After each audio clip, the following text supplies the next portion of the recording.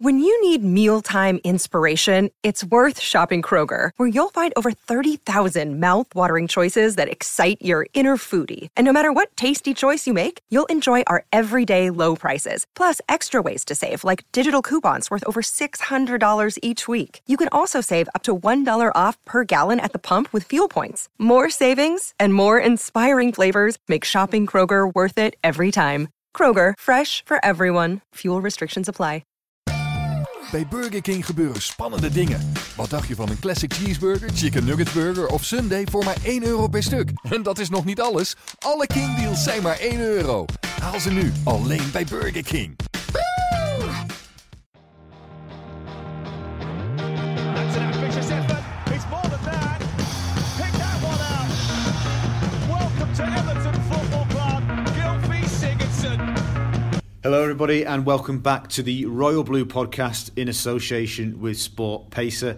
I hope everybody is listening to this somewhere warm after the beast from the east has frozen the country, and as we sit here potentially puts Everton's game at Burnley in doubt, but given their away form, getting a cancellation may not be the worst thing at all. I'm the Everton reporter Phil Kirkbride and joined by Gavin Buckland and Adam Jones today as we look ahead to the game at Turf Moor. But I've not long returned from Finch Farm, where Sam Allardyce has given his pre-match press conference, and in keeping with Sam, it was a significantly lively press conference with a number of talking points from the press conference that you will have seen streamed live on Everton's website. And obviously we have different time with the managers, so some interesting stuff coming later, but we'll flag that up later in the day.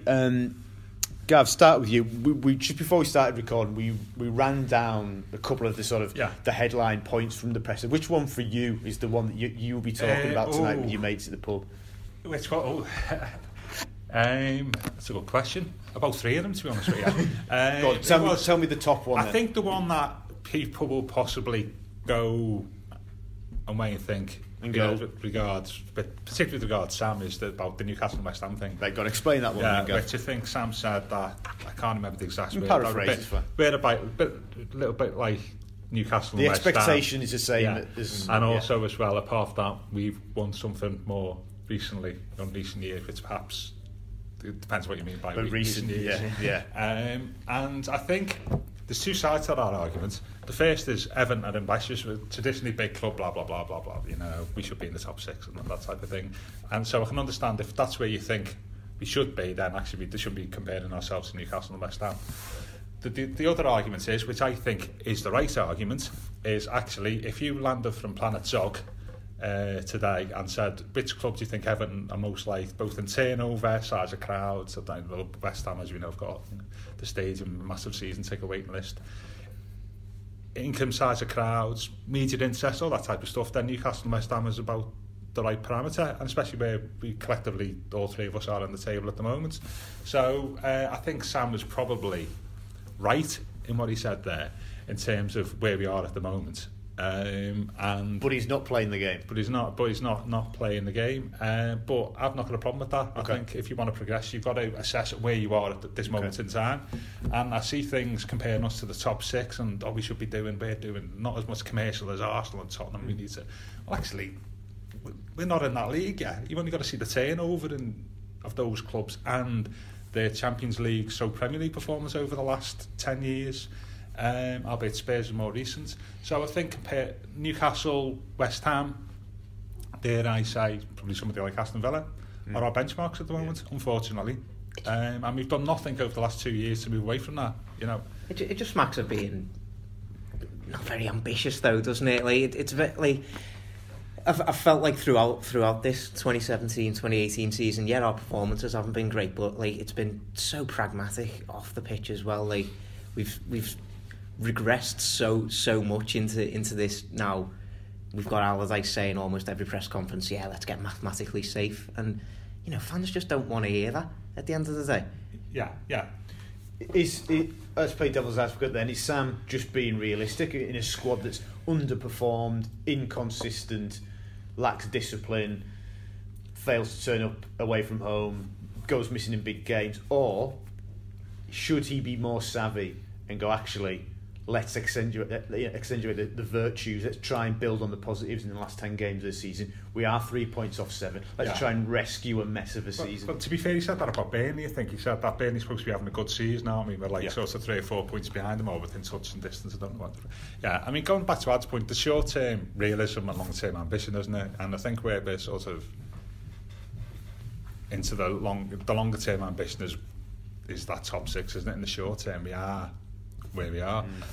So I agree with them on that, and I don't see the point of just saying, oh, let's build a 60,000 seater stadium, let's be like the top 6 just for the sake of it. You got to do something about it. And the first thing you do in any business when you want to do something about something, you assess where you are and who your current rivals are, and say this is the benchmark to progress. We need to move from here. Yeah, but you don't often play yourself down, though, do you? Well, are we playing ourselves down by saying with like Newcastle and West Ham? I'd say the Planet Zog argument. Somebody would say, well, actually, you're not. You're basically making an honest assessment of where we are. We don't need to take our blue tinted no, but like, you can definitely say that we're underperforming being where we are now. With the squad that we've got, we are definitely... Do you think so? Yeah, we're underperforming being in, 9th? Like, at the start of the season, if you just said, yeah, we'd be in 9th, we'd have one away win all season, like, there's no way you'd say that was, I expect that. And no, with Newcastle just coming up from the Championship, should we really be seeing them as a benchmark in terms of league position? I don't think table, so. I don't know how many points Newcastle behind us. I mean, won't be many, and West Ham are sort of there or thereabouts. I know what you're saying. I think what you're saying there is, haven't spent whatever we spent during the summer and in January, we should be expecting a little bit better than 9, shouldn't we? And Phil, you did the piece this week about the 2 years under Machine. We should be better than 9th. But when you actually see the squad, and you've just run through a list of a whole host of negative characteristics, you would say there, Phil, there's actually 9th is about part of the course. It could be argued that in 3 or 4 games, we got ourselves out of jail at home this season. It could be a hell of a lot worse for me. This is a whole pod in itself, isn't it? I just thought, what do you think, Phil? In terms of what Sam said about expectation of West Ham's...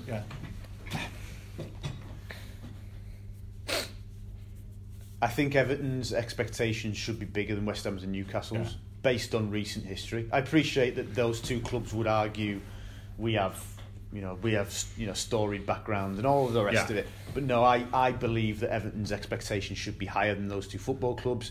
And within the context of this season, I think Sam... Look, you see Sam, you hear what he says, read what he says. That's not a man who's going to change.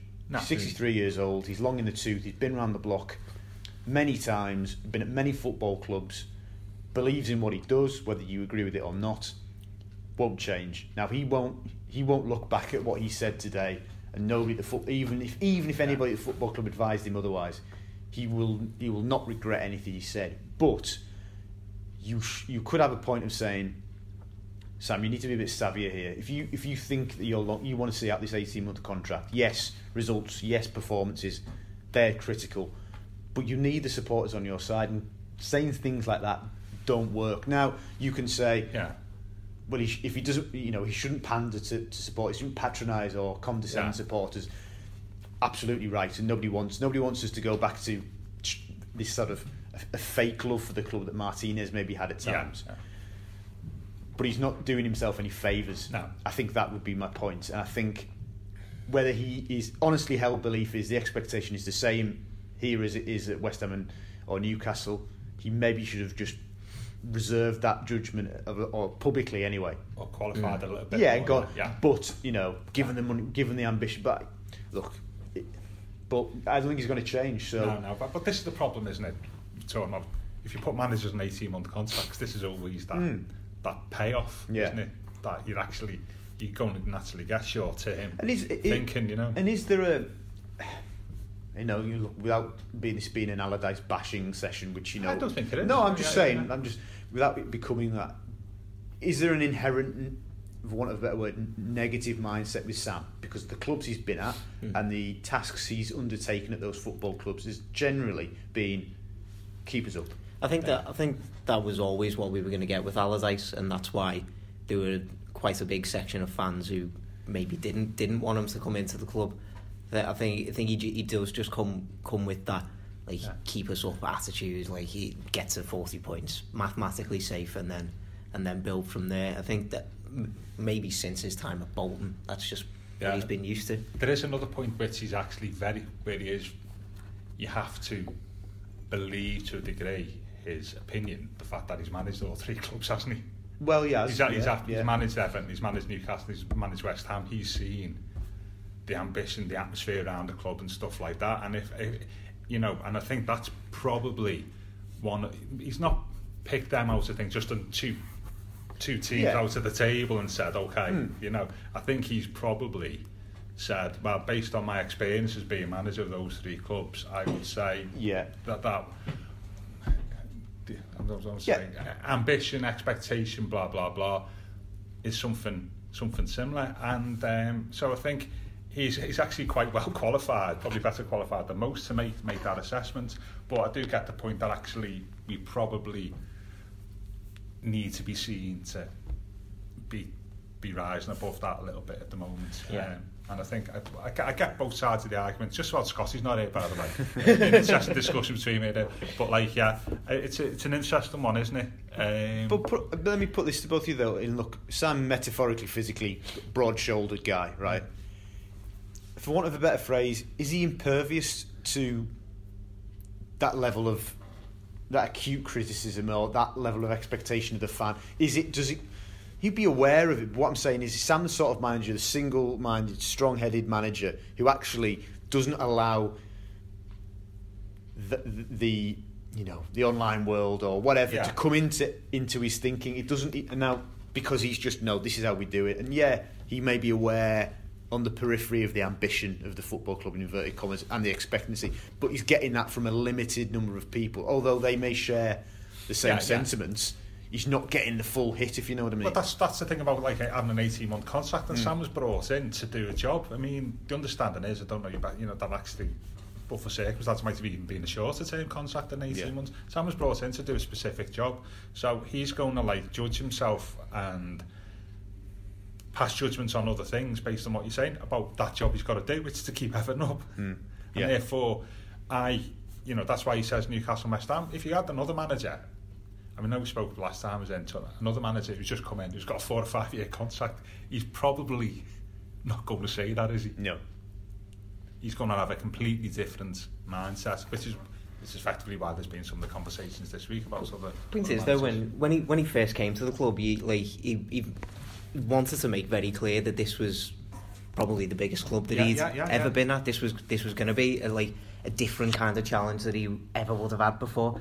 So why is comparing us to his times at Newcastle and West Ham? That's no different. It seems like he's fallen back into his cycle that he's been in for the last few years, and Everton should be better than that. Everton should be above that. And I do agree that he's probably not going to get let outside influence affect him too easily, and honestly that might be a good thing in the long run, but it's not what Everton need right now. And ultimately, and again we've speculated about his long-term future, and we'll come on to that because he was asked about his future, ultimately is this conversation, our conversations, other people's conversations at this time, ultimately meaningless if Sam is relieved of his duties in the summer?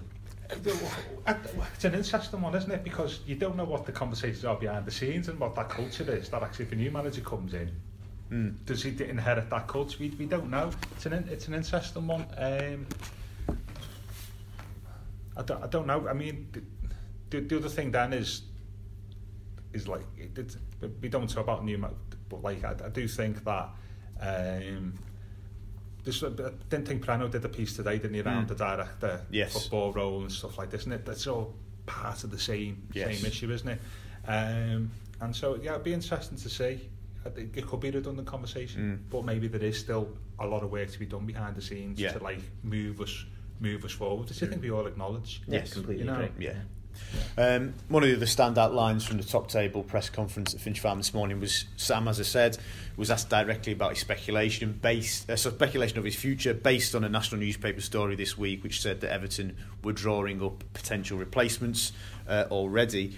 Sam said he was surprised, that was his word he used, by the speculation, but equally saying, look, nothing's changed as far as he's concerned. Results will determine his long-term future. When he said he was surprised, do you believe Sam, or do you think that was him maybe trying to bite back a little bit and sort of almost, whilst trying to remain cool and calm about the situation, not get flustered, with actually him suggesting that he was not overly enthused to see those reports? Yeah, I think certainly the latter.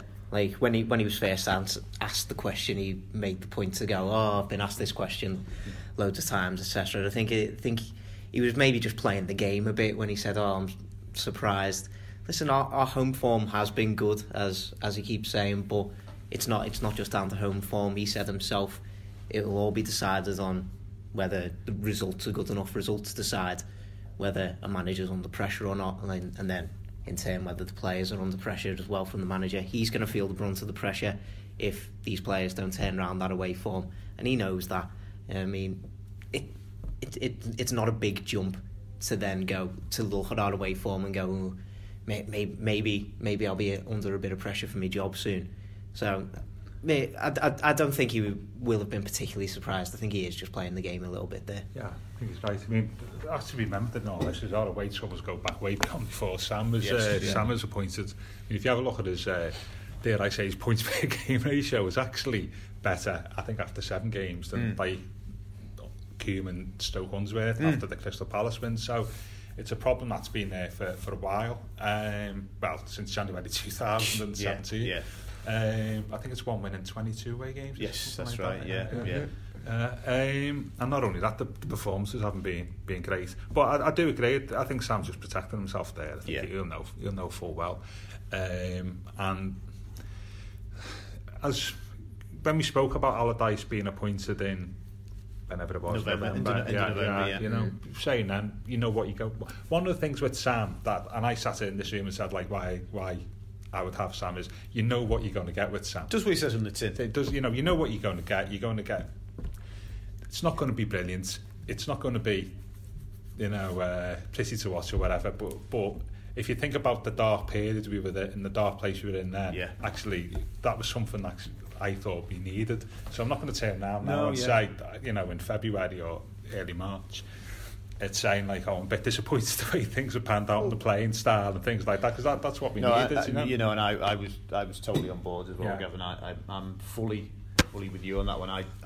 I felt at that time that he had to come in and sort it out. And as I said on Monday, I actually think he's been a victim of his own success in that the speed at which he's got Everton out of the mire, and he's now been presented with a challenge sooner in the season than he probably thought he was gonna get. I mean, it hasn't been helped that everybody's been as incompetent as us in the bottom 4. We just passed the book, haven't we? I think the problem is though, like when Allardyce came in, like one of the main things that everyone was expecting was like, oh well, at least we'll be defensively solid now. We haven't kept a clean sheet since Boxing Day. We haven't kept a clean sheet since Boxing Day. We've been absolutely mullered by Spurs and Arsenal in the space of like the last month and a half. Are we really getting what we expected from Allardyce? I'm not too sure. Well, no, I think that is a very fair point. But the overall sort of on and off the pitch with Allardyce, I think we have. But it's a fair point. I mean, you'd argue that defensively we've had a few injuries and stuff like that. That's not helped. But then again, that's down to the people concerned to bring replacements in, and we've had. Then again, you'd have to say that makeshift defence that we had of Kenny, Williams, Holgate, and Martina. That's arguably been our best defensive lineup that we've had all season. Yeah, that was the one really. That was in just before Christmas. Yeah, that was when Unsworth's last game he brought that in, didn't he? Yeah, it's an interesting point. It's probably worth noting that they only got a clean sheet at West Brom because Rondon can't hit a barn door. Dear me. West Brom, sorry, they have got some troubles, haven't they? But I mean, the irony is in that period that probably our best away performance was Liverpool in the FA Cup, wasn't it? Yeah, no, it was. It was interesting because that was the game. Even though obviously we lost, people went, "We've had to go there." Yeah. We played quite well. We had a plan, but we counter-attacked. We looked pacey. Yeah. And it's just never they've never built on that, have they? they? I don't think people would be bothered if most of our away performances have been like that, but the reality is they've been more like the Watford game that we've just went to, and it's just drab and dull, and there's just really not a lot going on the pitch at all for Everton. Thankfully, saying to Phil last week, thankfully I've missed that game. It's a good one to miss. Another quickie this morning about Davy Klaassen. Yeah, who seems to be getting better in the longer he's out. Yeah, I think Banquo's ghost. I think some people think he's a Ballon d'Or now. So we've gone from Ballon d'Or to Ballon d'Or. Yes, very good. Yeah, he's probably worth 30 million in the transfer market now. Why the piece here really, surely, isn't it, that the 3 players that we brought in from the continent over the last 6-7 months have not settled in. I'll give Tosin a little bit of breathing space there, because obviously only been there for six weeks or so. Is that something that is a pattern that we concern us at the moment?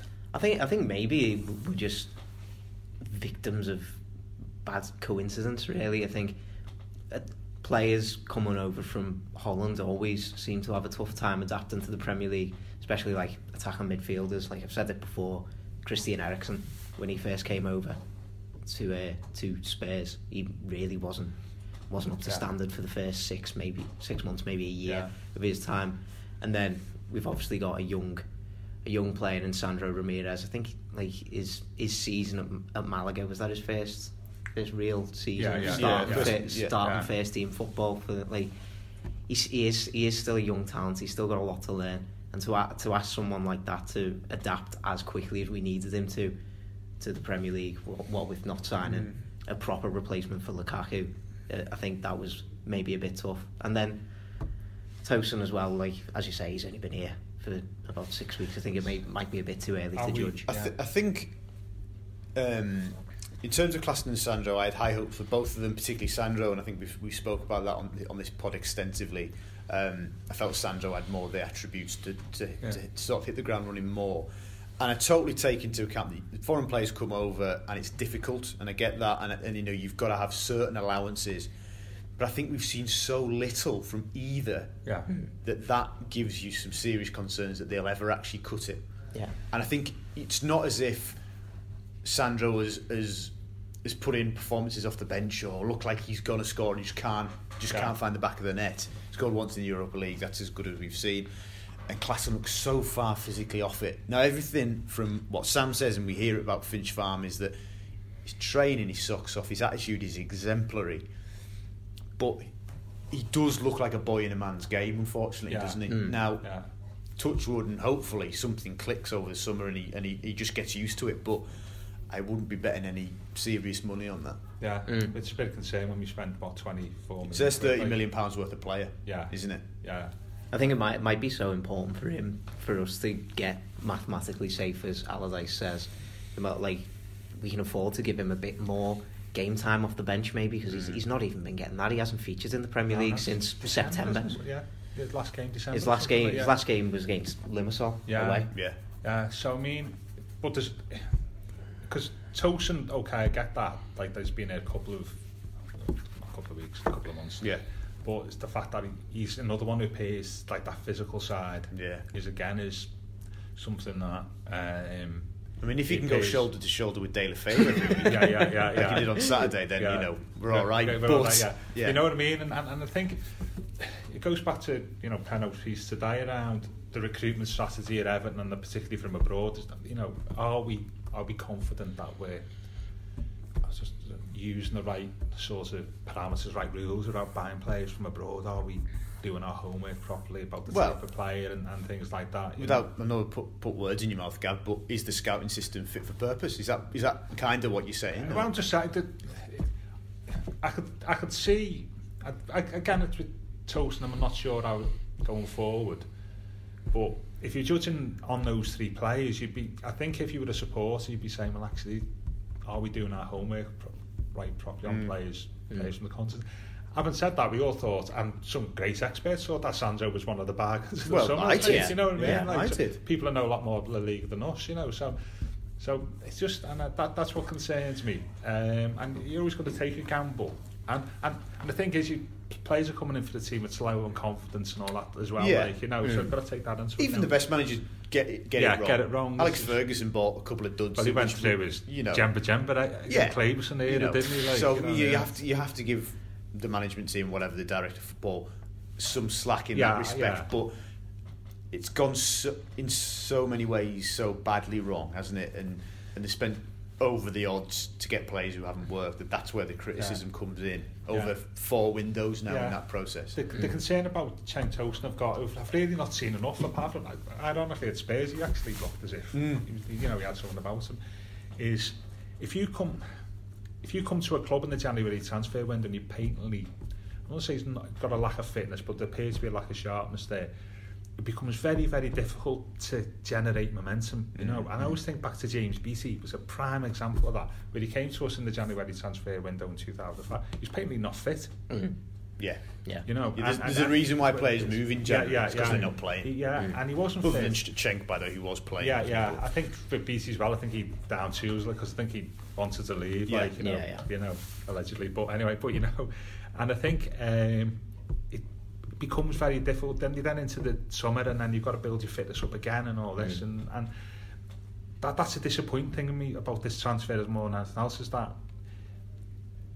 he's got to try and generate some momentum and a presence now that actually, if it had been fully fit, we bought him in the summer, he maybe wouldn't have done that. I was going to say, this all goes back to the summer, doesn't it? Exactly. That is, ground zero in Everton's problems, isn't it, so to speak, that they didn't replace Rom, didn't get Giroud or another in. So if they'd got Tosun in, if Tosun had been the one they wanted in the summer as backup to Giroud, by now we would know, wouldn't we? Yeah, absolutely. Yeah. Yes or no whether he's going to do it. Hopefully he would be firing on all cylinders.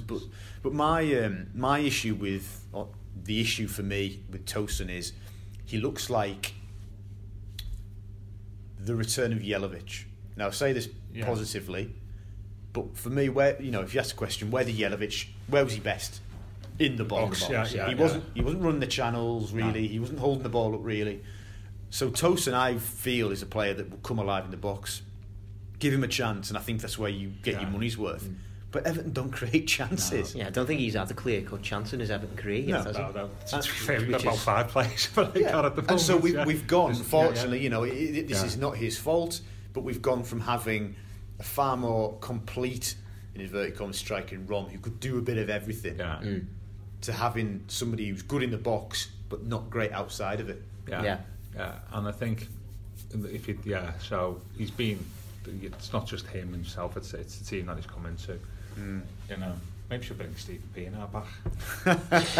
Dovetailed, lovely. Lovely segue. So obviously, the other news this week, obviously other than the misery at Goodison, was that Stephen Pienaar has announced his retirement from football at the age of 35.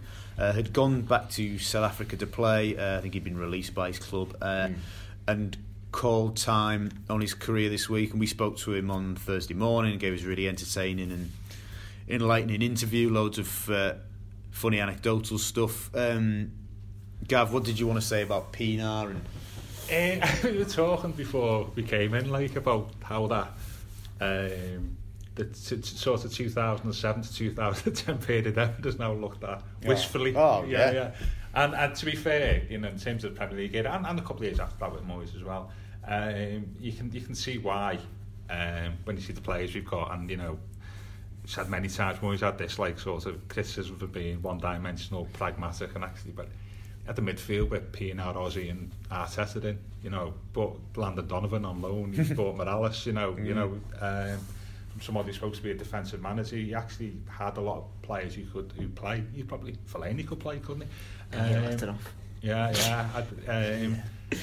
I wouldn't mind having a look at Fellaini if he was free in the summer, by the way. Well, that's a separate but anyway, going back to Pienaar, when you have a look at the highlights reel, as an individual player, he produced 4 or 5, actually great moments. It was the back heel for Ozzy's goal, which was brilliant, but the couple of goals at Villa Park, he were brilliant. And of course, and two other things, he scored one of the most important goals in the history of English football, if you think about it. Which is the 4-4. Yeah. the equalising the 4-4 game at Old Trafford, because if he doesn't score that, you don't get any of the last day drama with Man City. Yeah. And I know where Ferguson, his book, was said, like he said in his last autobiography, he said he knew Pienaar, he was furious over Pienaar's goal because he knew then that's cost us the title, So he produced really significant moments, but he's always going to be remembered, I think, for that telepathic partnership with Baines, isn't he? Yeah. Which, it's, to be fair, and I've been going to Everton a long time, as you know, as partnerships go, it's as good as any I've seen in my 40 odd years of watching Everton. Easy. Yeah, as good as any. I remember I wrote a column a couple of months ago saying the team don't have those partnerships anymore. Now I know Pienaar and Baines was right up there, but when was the last time an Everton team since Pienaar and Baines in his pomp, even anywhere on the team? When was the last partnership you could name? I mean, Barkley and Lukaku had something going for a little bit, didn't he, under Martez, when Barkley was playing just behind him. Yeah. But in terms of like season in, season out, for lots of reasons, and I just thought, they made each other better players, but they were good players in the first place. I don't get this thing, Pienaar made Baines look good. But one of Baines' best periods for Everton was the year when Pienaar was at Spurs, so I don't get that. So that for me is the prime thing, that which when they were at the best, there was literally, even good teams you couldn't. I think Gary Neville was saying that he ended up retiring because he couldn't cope with them, and and excellent 2.5 million buy, wasn't he, Pienaar? Wow. Yeah. Adam, so Pienaar came from Ajax, he obviously moved to Germany and then came to Everton. So why was he able to be a success in the Premier League and someone like Davy Klaassen hasn't been able to so far? What is it about Stephen then? 40 minutes out. I don't know. It's an interesting question. I think Pienaar was he's come into certainly a more confident team back then. He's come into a much more organised team as it stands, with Davy Moyes at the helm. I think Pienaar, maybe the style of player he was, has maybe helped him out a bit. He was such a naturally gifted player. Like for me, I can only remember watching Everton from the 2000s. I haven't seen many better naturally gifted players than him. Maybe Arteta. Probably just that little bit cut above. Was he just naturally tough? Yeah. Because for me, I tell this story quite a bit. When I went to Singapore in summer 2015 for the Asia Trophy, and it's pre-season. It's a friendly game. Everton played Stoke in the semi-final, and Pienaar got kicked to high heaven. They just took lumps out of him, and I thought, this is ridiculous. But if this is what it's like in pre-season, he must have taken so much punishment during the actual competitive stuff. Yet he kept playing and kept coming back, and just a magnet, wasn't he? He was just an absolute magnet for fouls. But then he was just so cool on the pitch. Like my favourite goal that he ever scored for us was when he came off the bench against Hull. And he just runs onto that cross. I still don't know how he does it. Like that little nonchalant flick into the far corner. He just jogs onto it, just doesn't break stride, and then turns over a flag in the crowd and then just runs back to a position. I think Ozzy said, when we had Ozzy in last year, that he was the most talented player. I think he'd seen at the club. Who was more talented, him or Arteta? I think, a good question. I'd argue that Ozzy was in there as well in terms of natural talent, by the way, and technique. I'd have to say Pienaar could, in terms of skill, like that, doing unusual stuff. I don't know. I mean, there's one goal. Arteta, when he first came and he was playing on the wing, before he'd done his ligaments, there's Newcastle. I get that. You'd watch Arteta at his best before Pienaar, but in terms of doing something, that was a bit, bit good. I mean, there's a goal Sahar scored. You probably watch it on YouTube, whatever. We beat them 3-1 in the final game of the 08-09 season before they went to the cup final. 3-1 at Goodison, and Pienaar gets the ball by the Gladys Street byline. And he goes one way and goes the other, and he takes about 4 West Ham players out and just rolls the ball across the 6-yard box for Sahar to put in. And he was a tremendous player, and I think it's without stating the bleeding obvious, it's what was a player we've never replaced, isn't it? just never replaced him. There's a theme in that, though, isn't there? And again, this is a podcast in itself. I don't think they replaced Cahill for his characteristics. No. Not as a footballer, because I don't think he's particularly good as a footballer, but effective and competitive and influential. No, they haven't replaced him. No. So now you could maybe add Pienaar to that list. Well, you'd probably replace, say, Arteta, you know? Yeah. The fact that Jags is still playing nearly 10 years after that period, they're saying they've struggled to replace Jags, you know? And how many Everton players in the past, I don't know, 10 years would go clean through Arsenal and put Almunia on his backside and do that? Yeah, I forgot about that goal as well. You know, that just sums up his like cool, nonchalant, almost way of playing. But like, it found the line of not being like cocky. Not being cocky. It was just, all right, well, I'm good enough to do this. I know I'm good enough. I'm going to do it. And we haven't had to play it like that in a good while. That was a great finish. He had a long way to run there. Yeah, he did, yeah.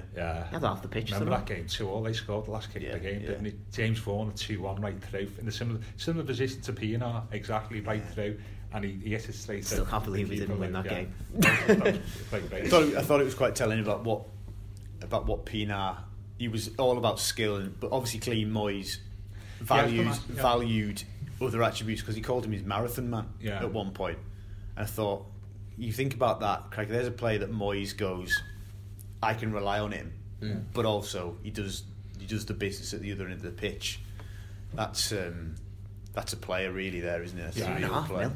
He's had about 5 different. He had 2 loan spells, 2 permanent spells.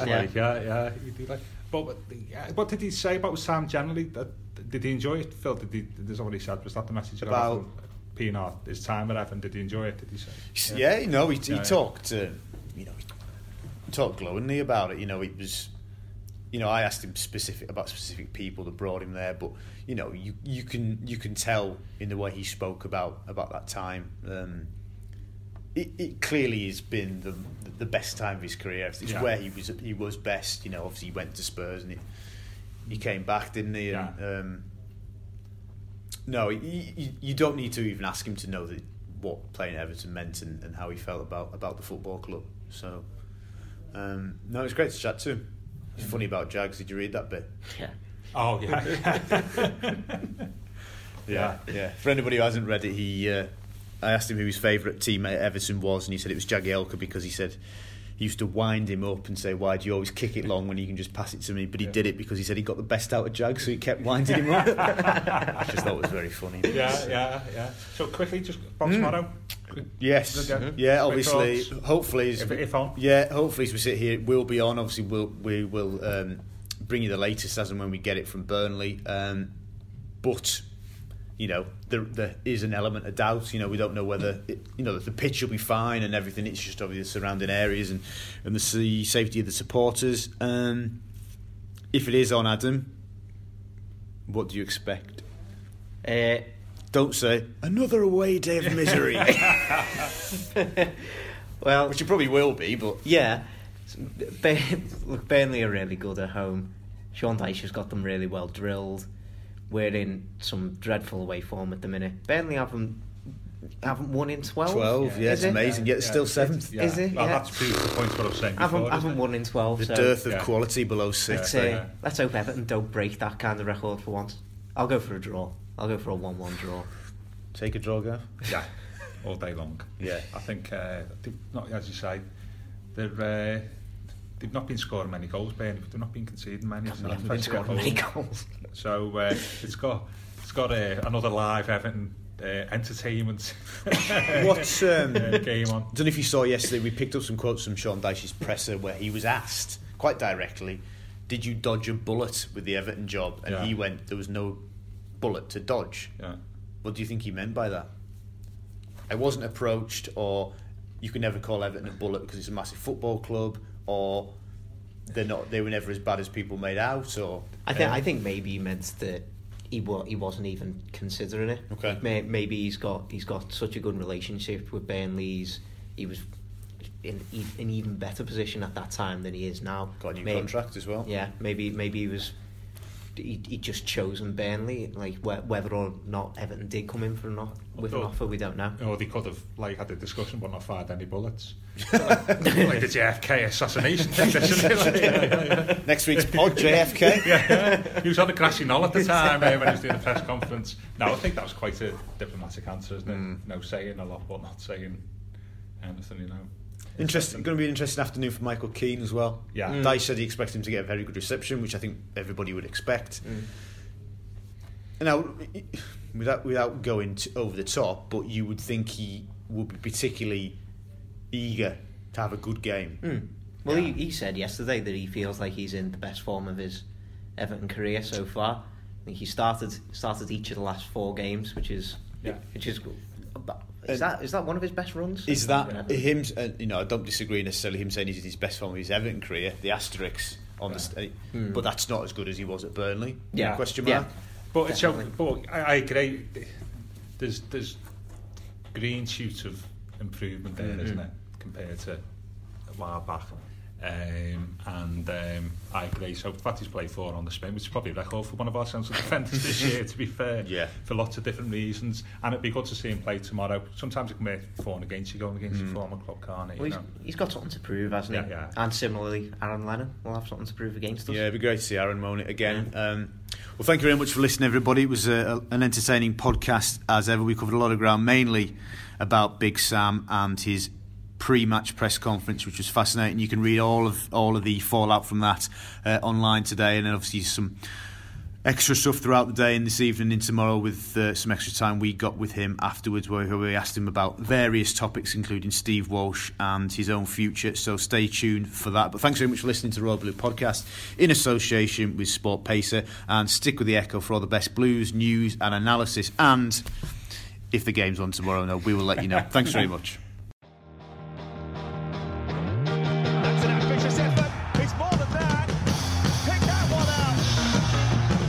To Everton Football Club, Gylfi Sigurdsson. Chance here for Everton to really seal it. Dominic Calvert-Lewin has done exactly that.